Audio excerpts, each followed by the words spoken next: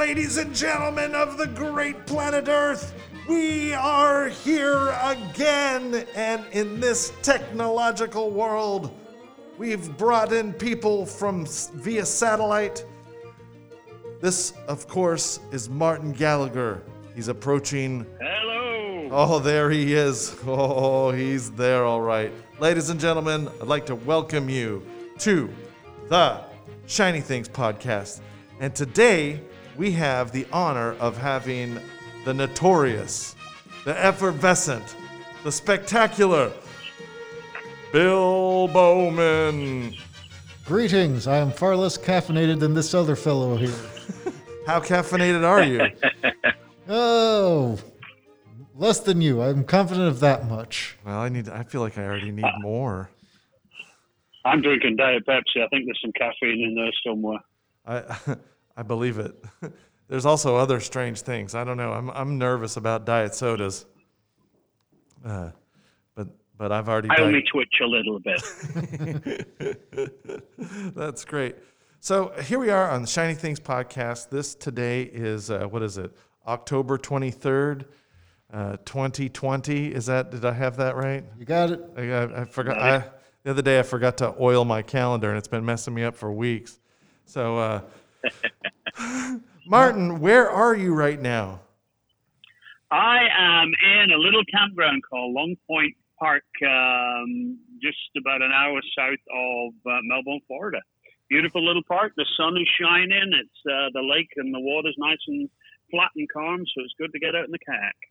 Wow. So so you're in a public place? I am in a public place, but we are in our own little caravan, so it is our own personal bubble. Oh, that's so good. we are kind of still isolated from everybody else. Actually, not too many people here. It's not too crazy at the moment, so we stay pretty tight to the caravan.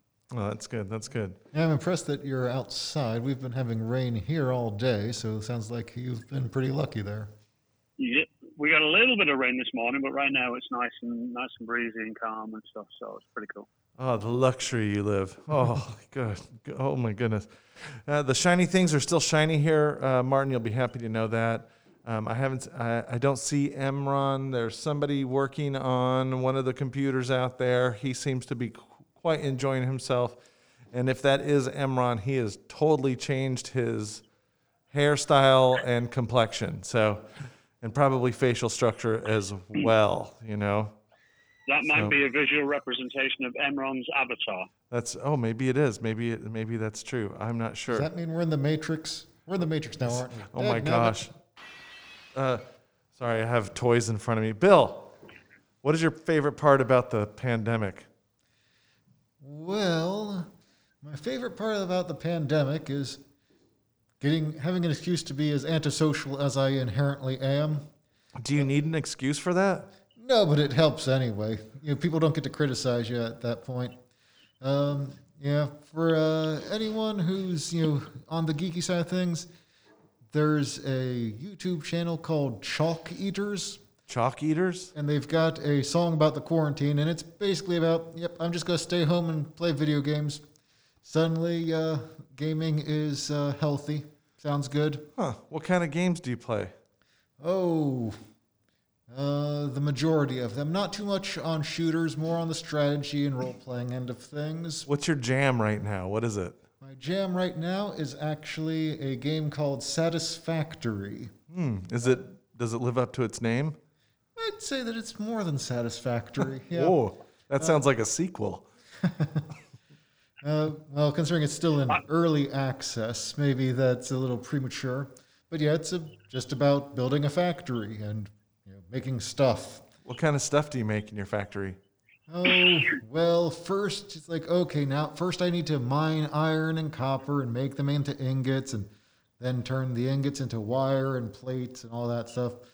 And you build your way up to like motors and circuits and whatnot. So it's like kind of like a digital version of wiggling your hand in front of your face. I'm kidding. I can't get ingots that way. I think it sounds like Bill's our go-to guy when the world ends. We can use Bill to build our society back up again. That's true. He's got a factory. If I actually had a factory, that might be a valid statement. As it is, I can tell you, well, you would need a supply line with these things. Oh, what to do with those things when you got them? I don't know. It goes into some box and comes out to the other side. That's spoken like a true administrator, Bill. I think we're going to hire you for the factory work. I mean, not the work, but the administration side. Okay, well, if we have a post-apocalyptic factory, I'm your man, sure. Well, what if we want to get started early? No one ever talks about the pre-apocalyptic times, which is what we're in, right? Well, you wear less cool clothing in pre-apocalyptic. That's true. It all revolves around beer and wine sales pre-apocalyptic. You know, I heard those are very popular some places. I'm not. I think Bill would also be our go-to guy for developing escape rooms, I believe, as well. I think he would have some great ideas on traps and puzzles and things to do for the escape room. You know, I tend to agree with that. I bet you would be diabolical. Well, that might be the problem. I mean, do you want people to actually be able to solve them or not? Would there be a Bill mini-me? Would we have to do a little avatar mini-me of Bill to be in the escape room? We're going to have to get Bill to start a escape room business that are impossible to solve. It'll be called No Escape Room. Just a bunch of people crying in the corner. Their tears taste like candy. What can I say? Virtual bowls of whiskey. Bill, what was the first video game you ever played in your life? Ooh, good question. Trying to remember what that would be. I remember my family had some like little Texas Instruments console thing back in the early 80s, and it had a game that you piloted a spaceship. It wasn't Space Invaders. It was slightly more complicated than that, and it was side to side instead of up and down. Oh, nice. That was pretty much the biggest difference between that and Space Invaders. So is it Defender? Could have been. Defender is many quarters were played with that. Many quarters lost. Yeah. What's that? Sadly, my first game was Pong, where you had the two little paddles that went up and down a big rotary thing.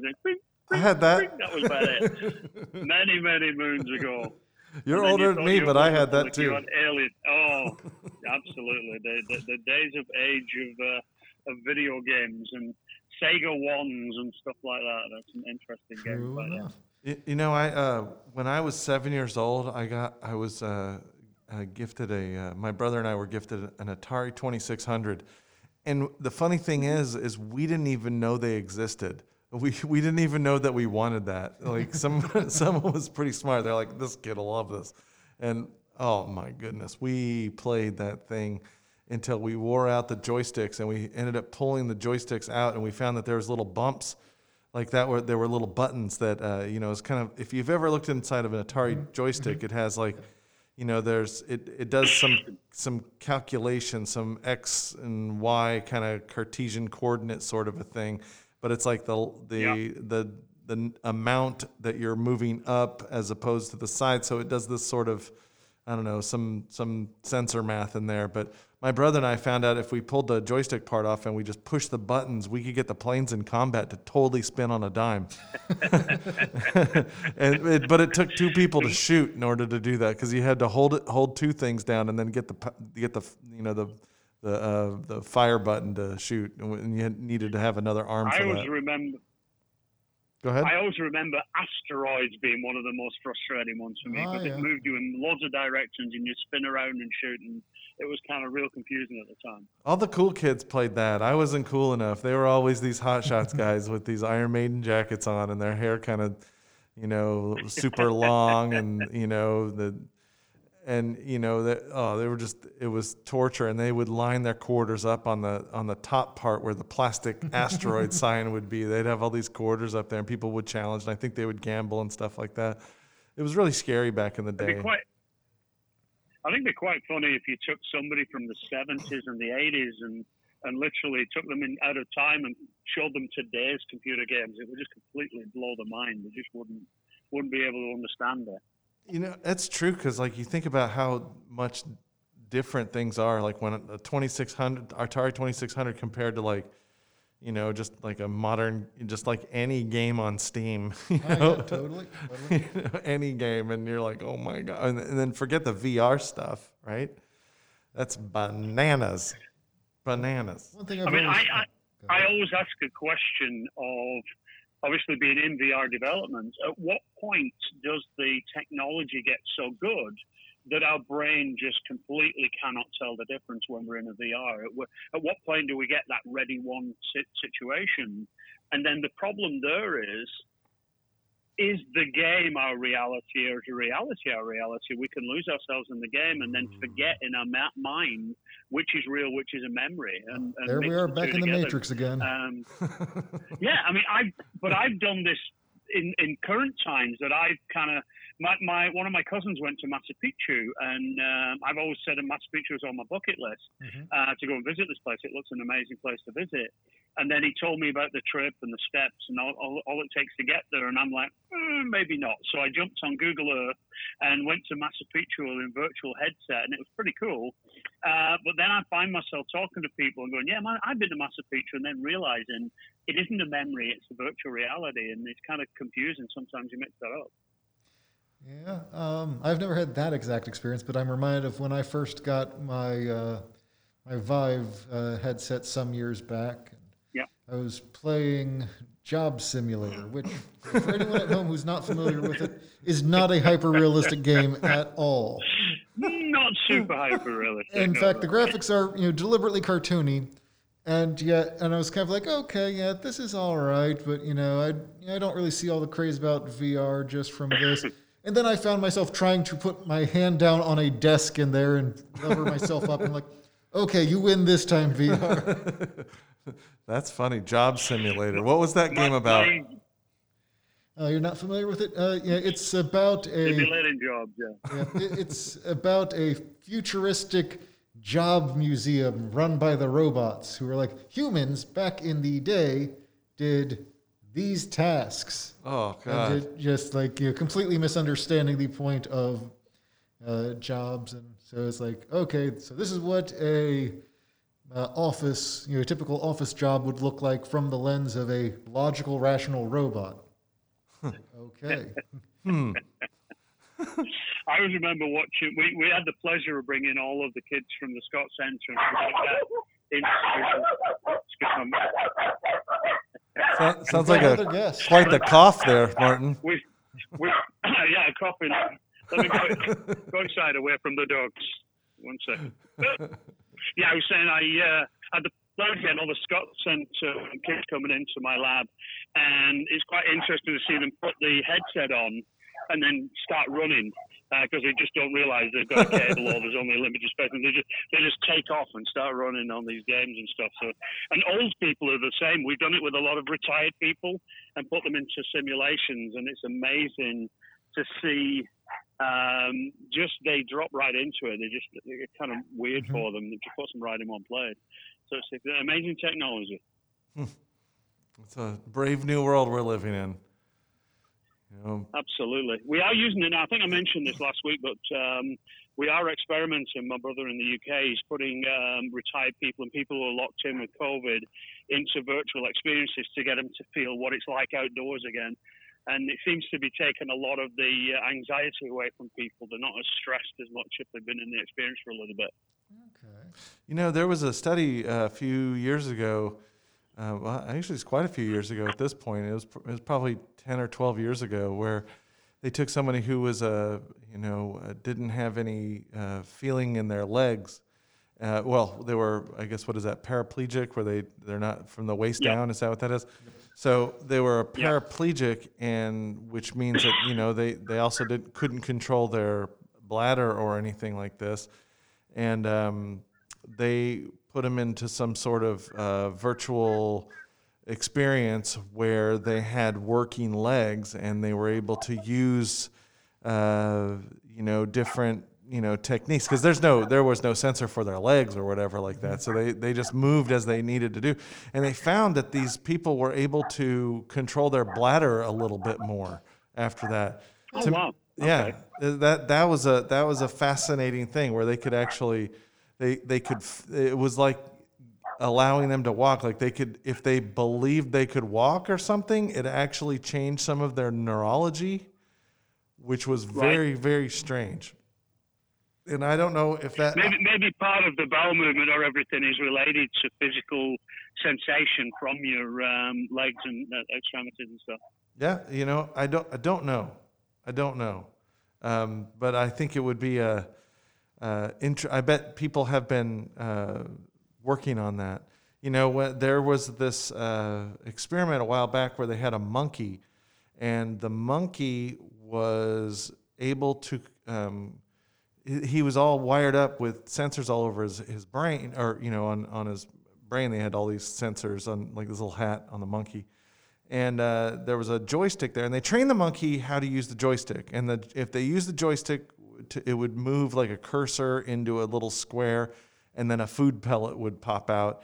And the monkey learned how to use this joystick in order to capture this food.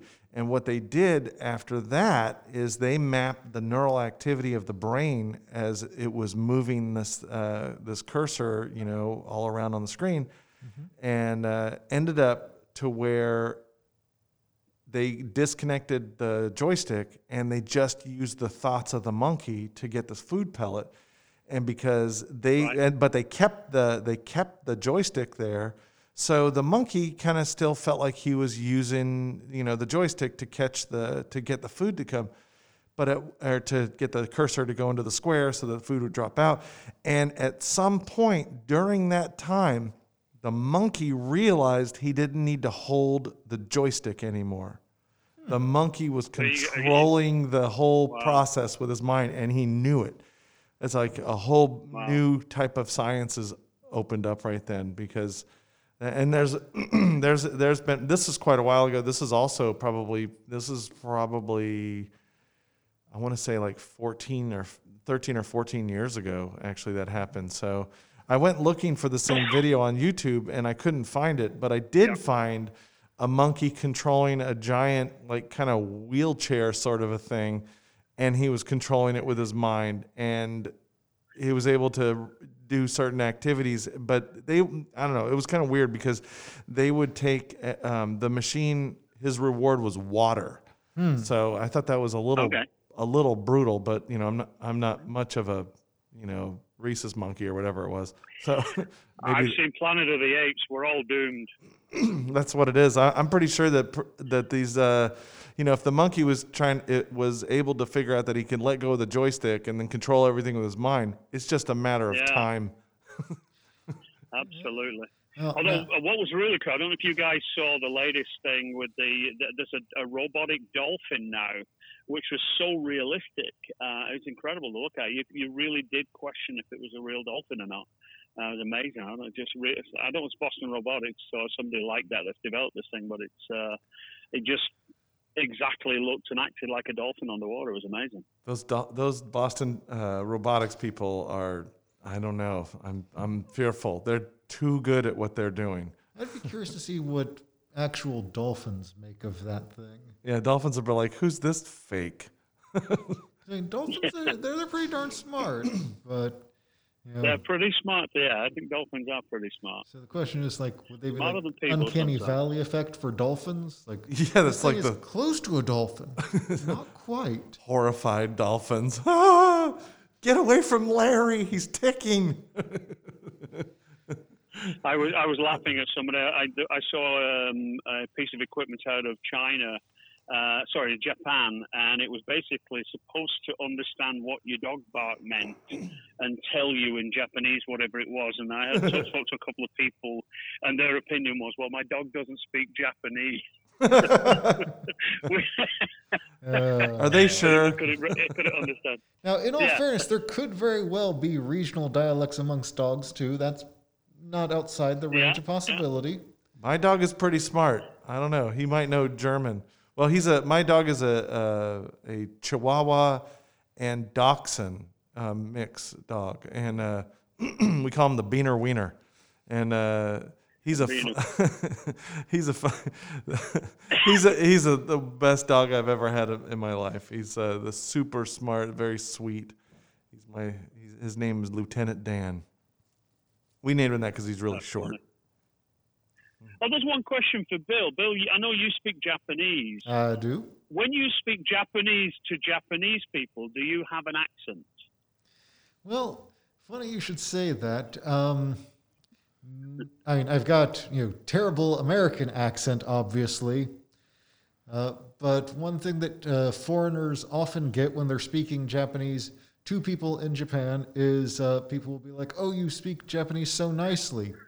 And it's because there are so many regional dialects in Japan. And Right. so since I don't have one of those, they're generally like, "Oh, you speak very nice, very clean Japanese." My accent is absolutely atrocious, mind you.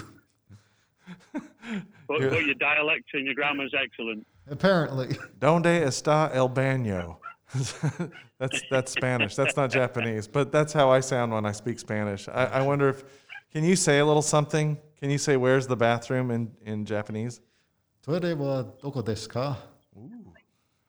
That sounds very romantic, Bill. I doubt it. It's where's the toilet? But with a sexy Japanese accent. Yeah. I can't do one of those. I can't even do one of those in English.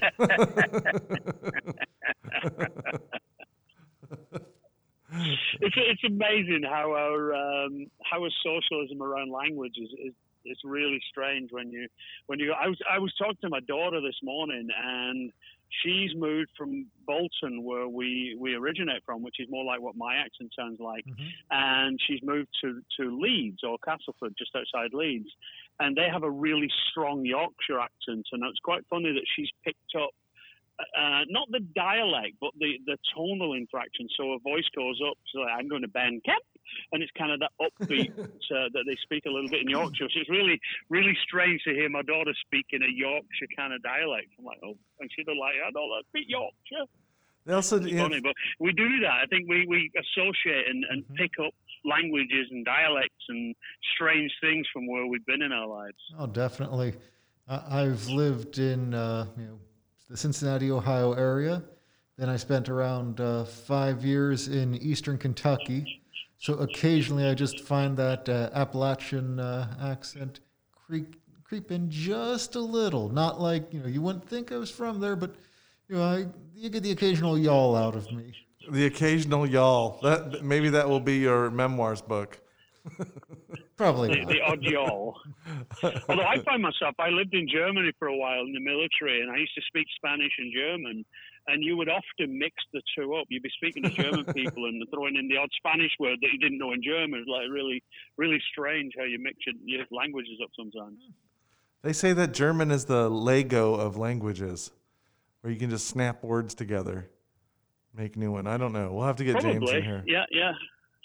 I remember my wife, we were in Rome and we were wandering around Rome, and neither of us speak Italian, but she thought by putting the phrase olio on the end of any English word that people would understand it. I want a winey olio and a pizza olio, and that's what we ended up doing going around Raymond. And we just got the strangest looks, which was really, really funny. So Martin, you just had you had a COVID scare. Right? I had a little COVID scare. Yeah, last week I was coughing a little bit, so I thought I'd better. Over the weekend, I said if it doesn't get better, I'm going to get a test. So we thought and decided on Monday that it would be more prudent to get a test and bring anything into the university.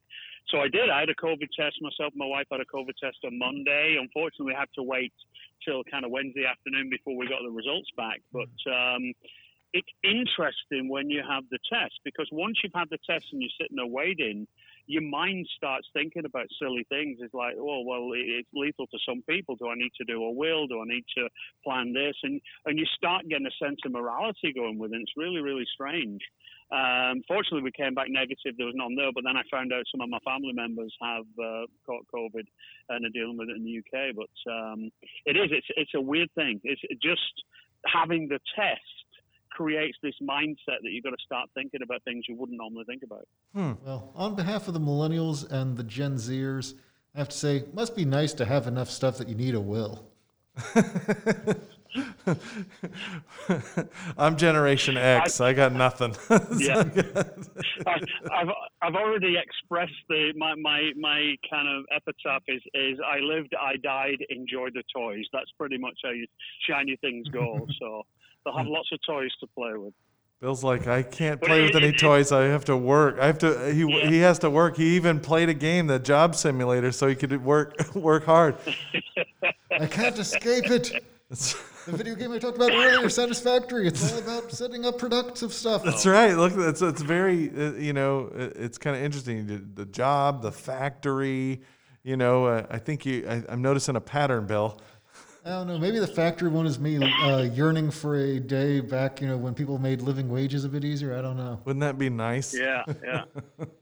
A living wage. I'll tell you one thing I've noticed, and again, speaking to people in the UK and here, because we've been locked down so much and this COVID thing's dragging on so much, so many people are clinging to these conspiracy theories about masks and all that kind of stuff to try to put some normality in their life or try to figure it all out. They just don't seem to be able to accept the rationality that it's something that's not going away that easy and you've got to put steps to it. So I've heard so many people now thinking it's a conspiracy, it's been made up, they're locking us down, it's government trying to control people.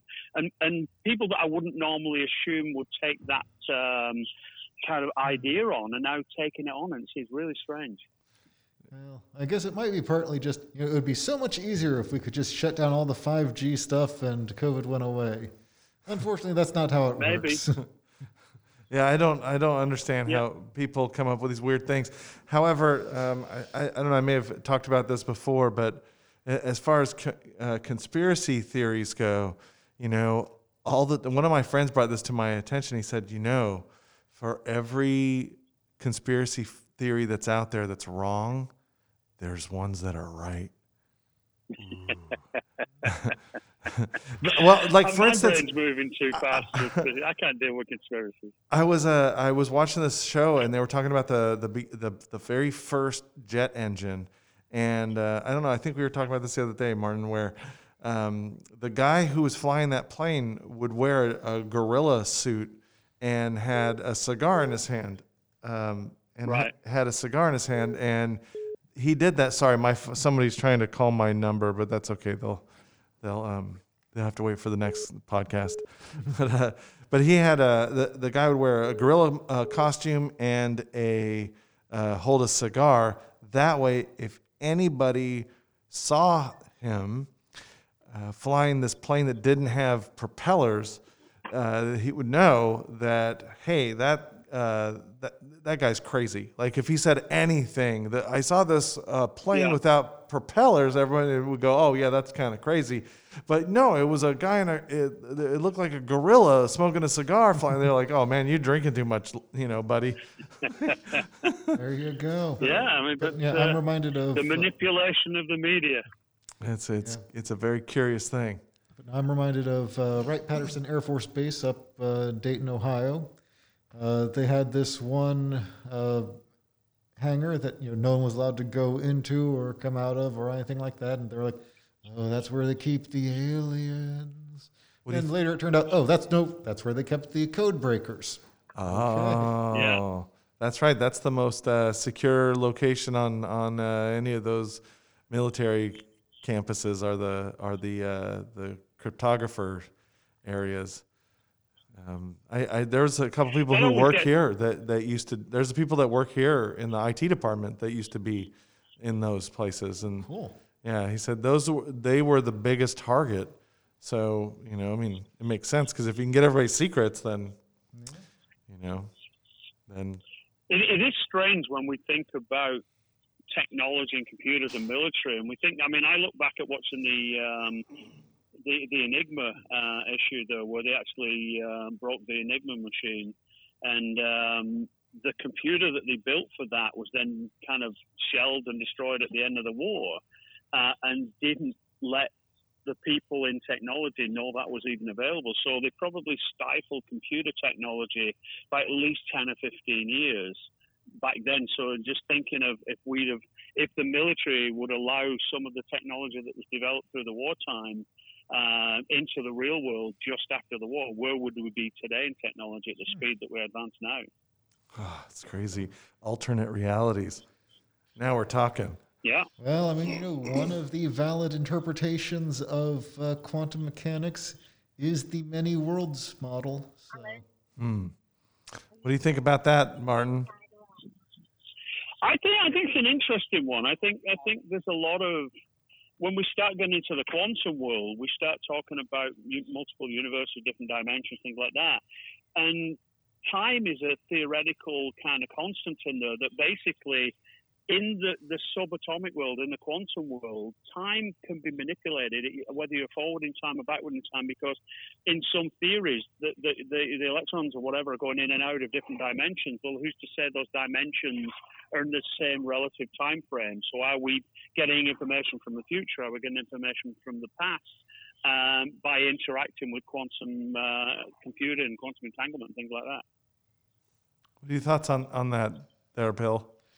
Oh, well, I will admit I am still relatively early on my journey through studying quantum mechanics, so I'll give you some more details on that once I've had the chance to study it properly and won't just be giving you hearsay.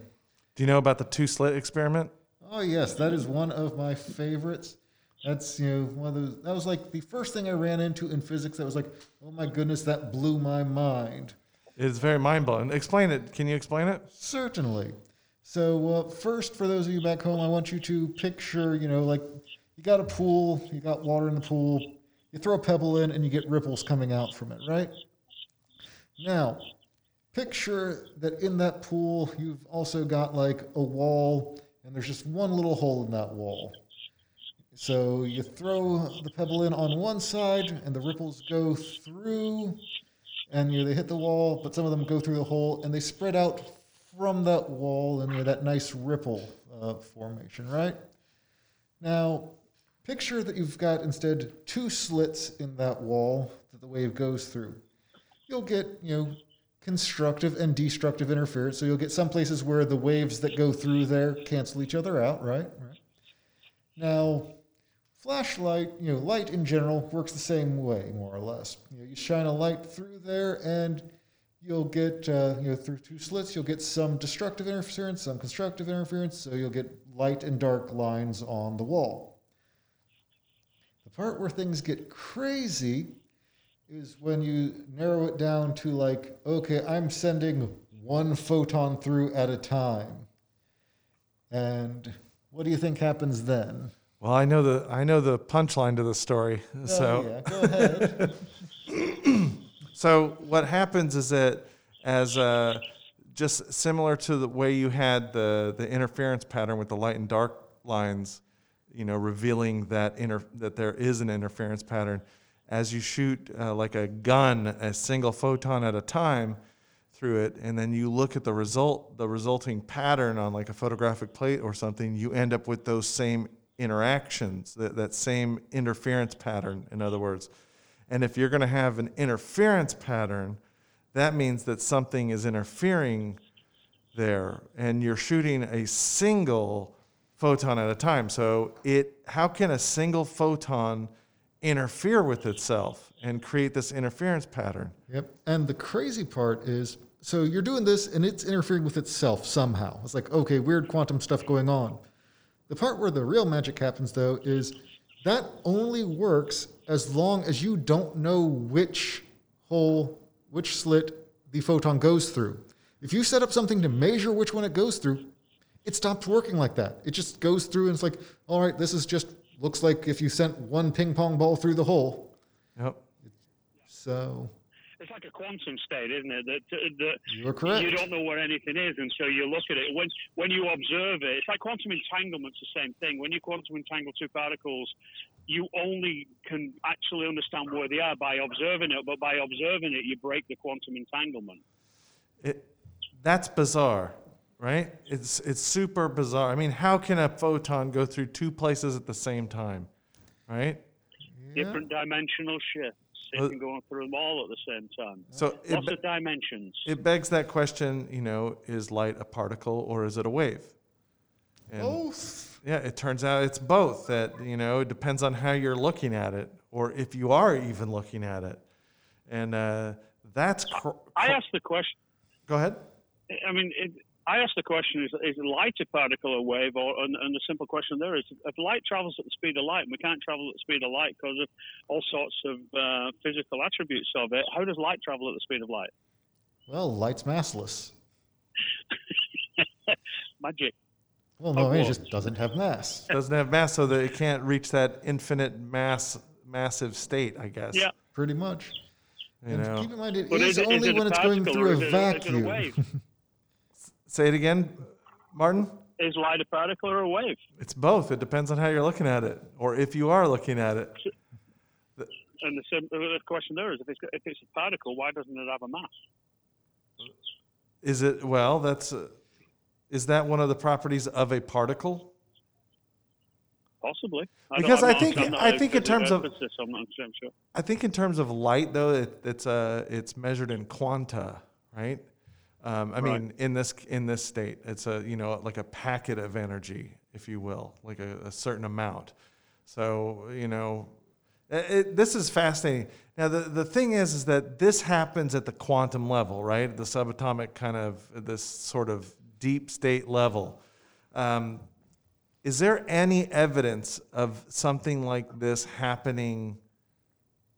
What are the ramifications of this thought, actually, is what I would like to talk about. Well, there are people who spend their entire careers trying to answer that question. So. This is true.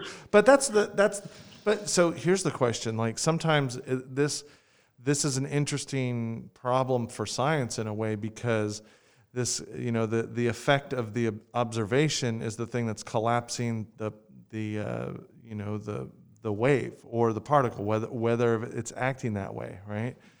So the question here is the act of observation, is that a passive or active process? The fact that you are observing something, does that change its state? Well, that's where things get interesting. Well, doesn't it go from a quantum state to a fixed state? Well, it's interesting because those little quantum packets of light energy, right? That's what's hitting your eyeballs, right? And causing your proteins to move in your eye and making a signal down your optic nerve. So, you are looking at scattered light all the time. So you're literally seeing quantum particles all the time, and you are literally observing that. Well, and if you want to get real crazy when you're talking about, keep in mind that light is actually going through a large number of different pathways all to get to your eye, some of which go by way of the other side of the universe. Whoa.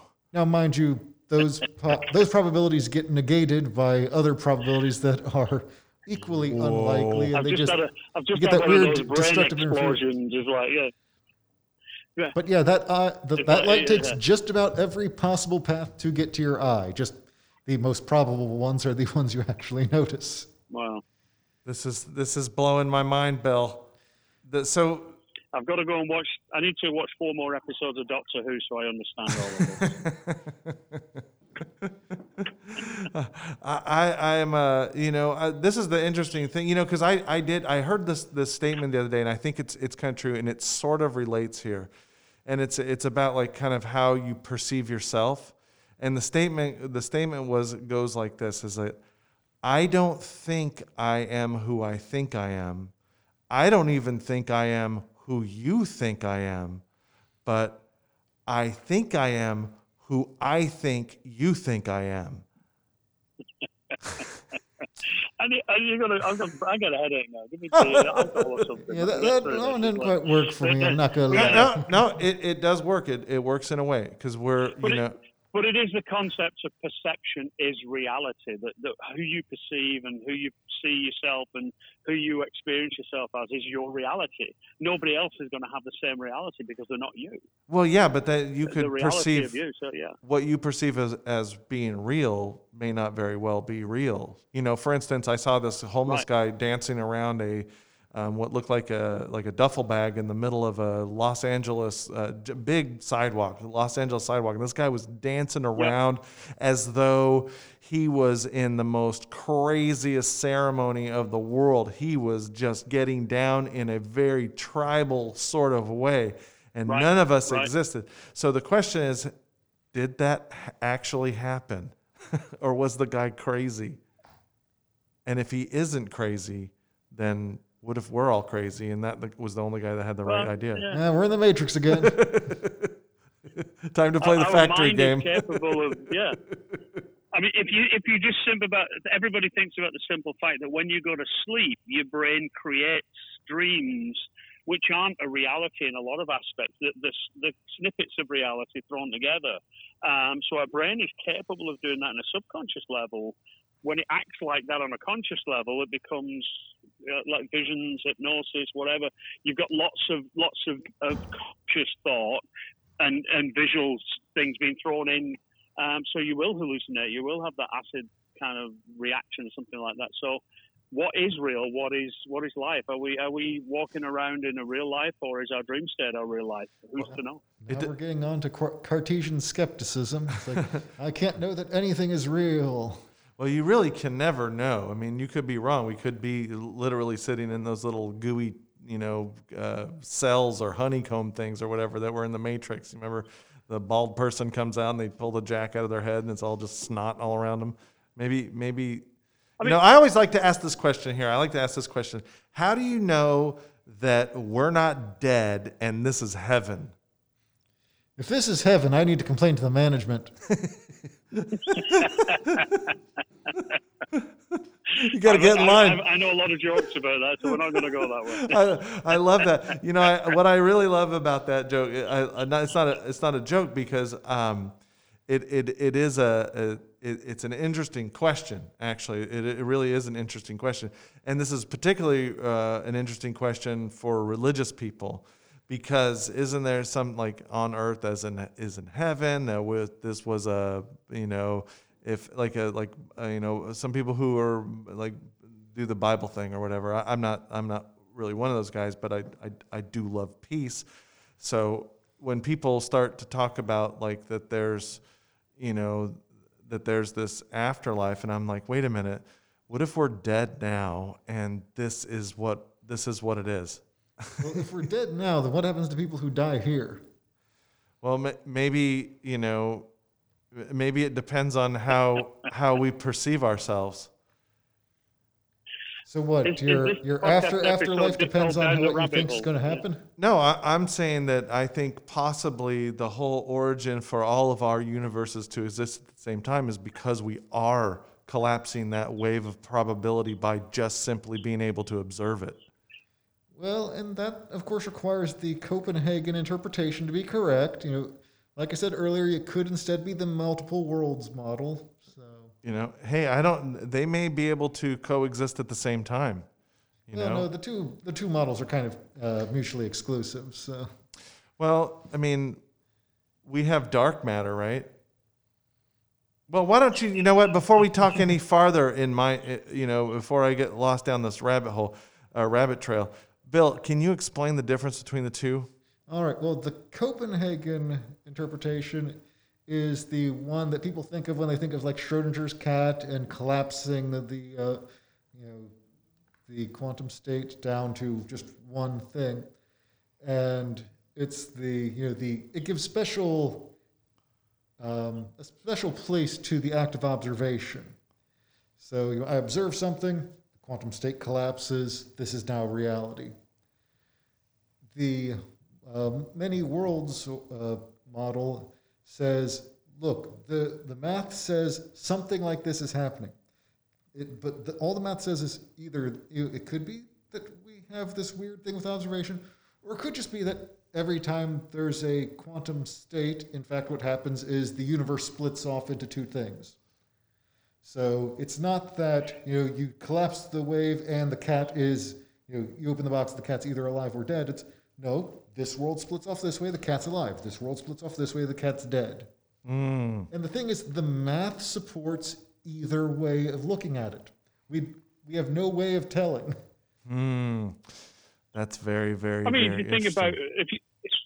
if you think about our reality right now, I mean, we already know in as far as atomic scale and things like that, we're 99 point whatever empty space. So the only reason we can feel and touch things called the strong force keeping all this together, which is bound by a universal string theory of frequencies. So if you think about multiple universes being different songs played in different frequencies, our reality is bound by a frequency of string theory. And to change that, you just kind of tune the channel. Whoa. What do you think about that, Bill? String theory is not something I have had the chance to work with in a formal setting much yet. So You know what's interesting about that, Martin, is that I was just reading this, or I was just listening to this book about like this that had some Vedic, Hindu kind of connotation to it, and it said that all matter, or this is the way it was being described, is that it is a like, they have in the yoga they have the Om sound, right? And they say that's the sound of, the whole kit and caboodle. Like that was the first sound, right? That was, and then they related it to like Bible stuff where they said that, when God created the universe or whatever like this, they made it sound, and then that's what it was. But I mean, I don't know anything about that, but I did hear this thing, and the way the person was describing it was that everything that exists today is in existence as a variation of the vibration that was initially caused by the sound of Om. And I never really thought about any of. I never. If you think of it from a frequency, yeah. Yeah, I never thought about from a string theory sort of vantage point. That's curious. I'm gonna lay awake at night and think about that. I think I'm not. Bill doesn't think about things like that. So I have a theory based on when we think about ghosts and we think about people like Nostradamus, people like that saw future events. I'm sorry. If you think about the ability, let's say there is multiple universes, we've got theories that say there is. And just like watching the old TV channels, you would tune the dial and you would kind of ghost in something else from another channel. What's to say that our human brain isn't capable in some sub-quantum level of connecting with these other universes? Occam's razor is your answer there. Yeah. So why ghosts could be us seeing a dimensional shift or seeing some visual representation of something from another universe. We may be looking at another person's brain through somebody else's eyes in another dimension that gives us a future of a multiplied dimension that might be in a different time zone as we are. So the theory there is that our brain will have some quantum level connection to other dimensions and be able to visually or mentally process some of that information that's being bled through. So instead of like dark matter, it's like dark people? I think you may want to rephrase that. We talk about, well, I don't mean it in a color. You say you talk about dark energy. Why could dark energy not be an interaction between different dimensions of different universes? We don't know what it is yet. We haven't got any proof for it. So, well, yeah, but that's why if you don't have any proof for it, wait. Yeah, but a black hole is got to go. At the end of the day, yeah, it's going to a singularity, but there's nothing to say that isn't being blown out into another dimension. That information doesn't disappear; it goes somewhere. It gets squashed, but it may be the energy's enough to interfere with universal kind of actions. I did hear where somebody was discussing that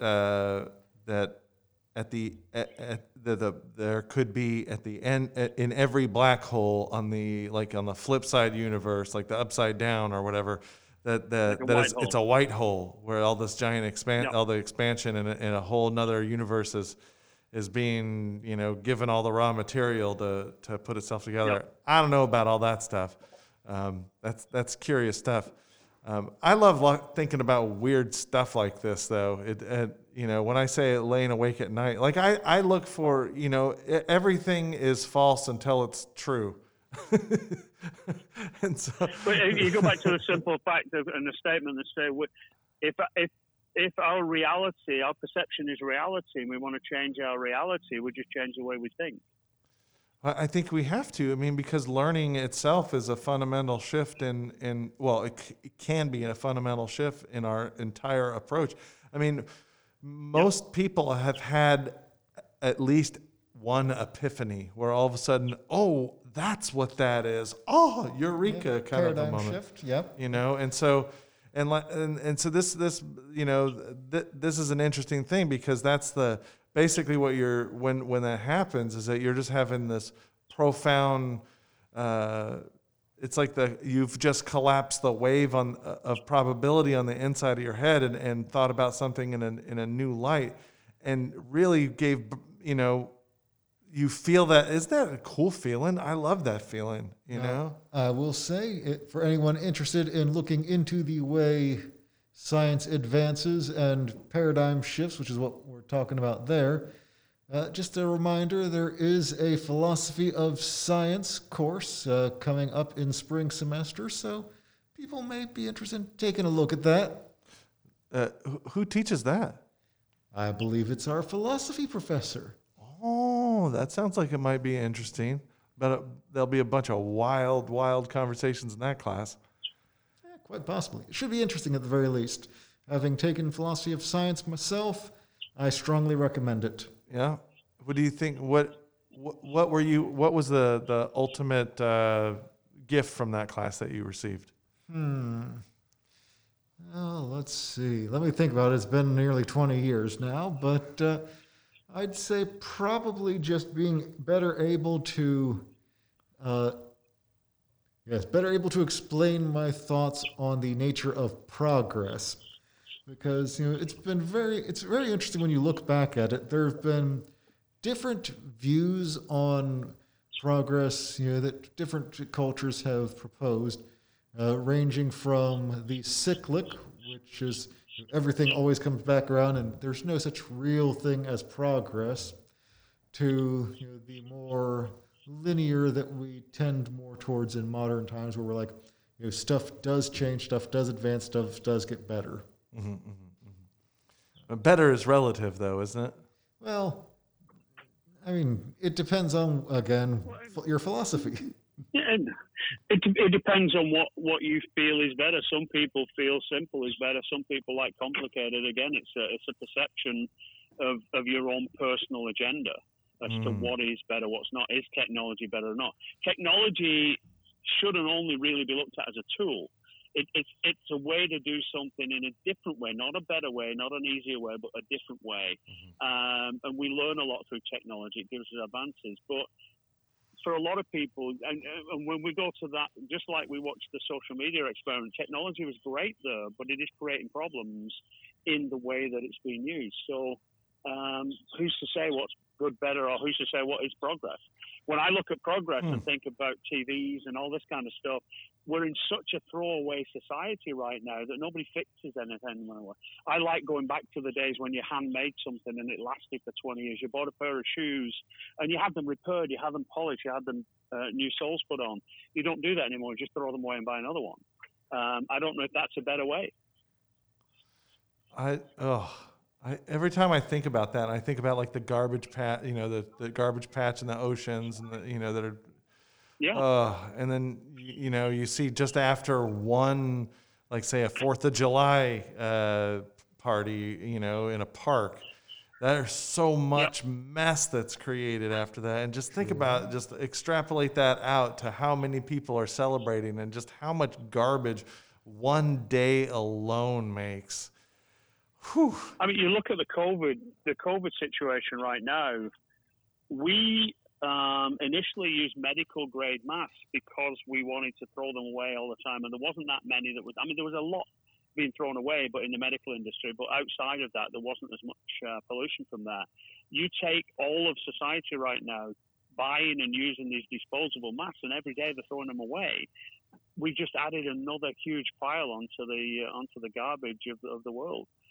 Rather than find a solution we're making masks that are reusable, we're still creating these systems that are just one-time use, throw it away, and it'll find its way somewhere to be recycled or thrown into a garbage bin. We're still in that throwaway society. The best way to get rid of pollution on the planet is to use less that causes pollution. Use less plastic. Don't buy as much plastic. Don't buy disposable throwaway product. Take a bottle and fill it with water. Don't buy a water bottle, 50 of them in a pack. I think, if you think about how much garbage is being generated just to lie to us, for instance, now hear me out. Like, you look at the packaging of things, have you ever seen these packages? These crazy blister packs, and then this wild artistry, America's finest or whatever it happens to be. And how much of that is not even what we're buying, but yet we have to have that because they're pushing this whole marketing agenda because that's the way it looks cool on the shelf, right? Or you get this, you get this thing that has all this packaging that, oh, this is wonderful. Or like look at a Happy Meal box, right? Or they're in bags now. Yeah. It has information, and all the information is like about how amazing it is, but in the end, it's just people trying to sell some food to a kid, right? So just the fact that they put all that stuff. The scale of the box. Yeah, all of these things are just like little shiny things to attract us, which instead of just having the best high quality product that they could make that satisfies this particular thing, like, I think we have so much dishonesty in how things are marketed towards us. I mean, we have all bought something that we thought was going to be the most amazing thing on the planet, and then it turns out like, oh, that's what that does. There's so much dishonesty that it's just right everywhere. Completely filled with it. Like, look at how much dishonesty there is next time you go to the store. If you're not in the produce section, you're in some sort of weird, place where you're not getting all of the information. And I think about that sort of stuff. Even the produce section, we take fresh organic vegetables and fruit and we wrap it in plastic. Why do we need to wrap it in plastic? Because they want to sell it.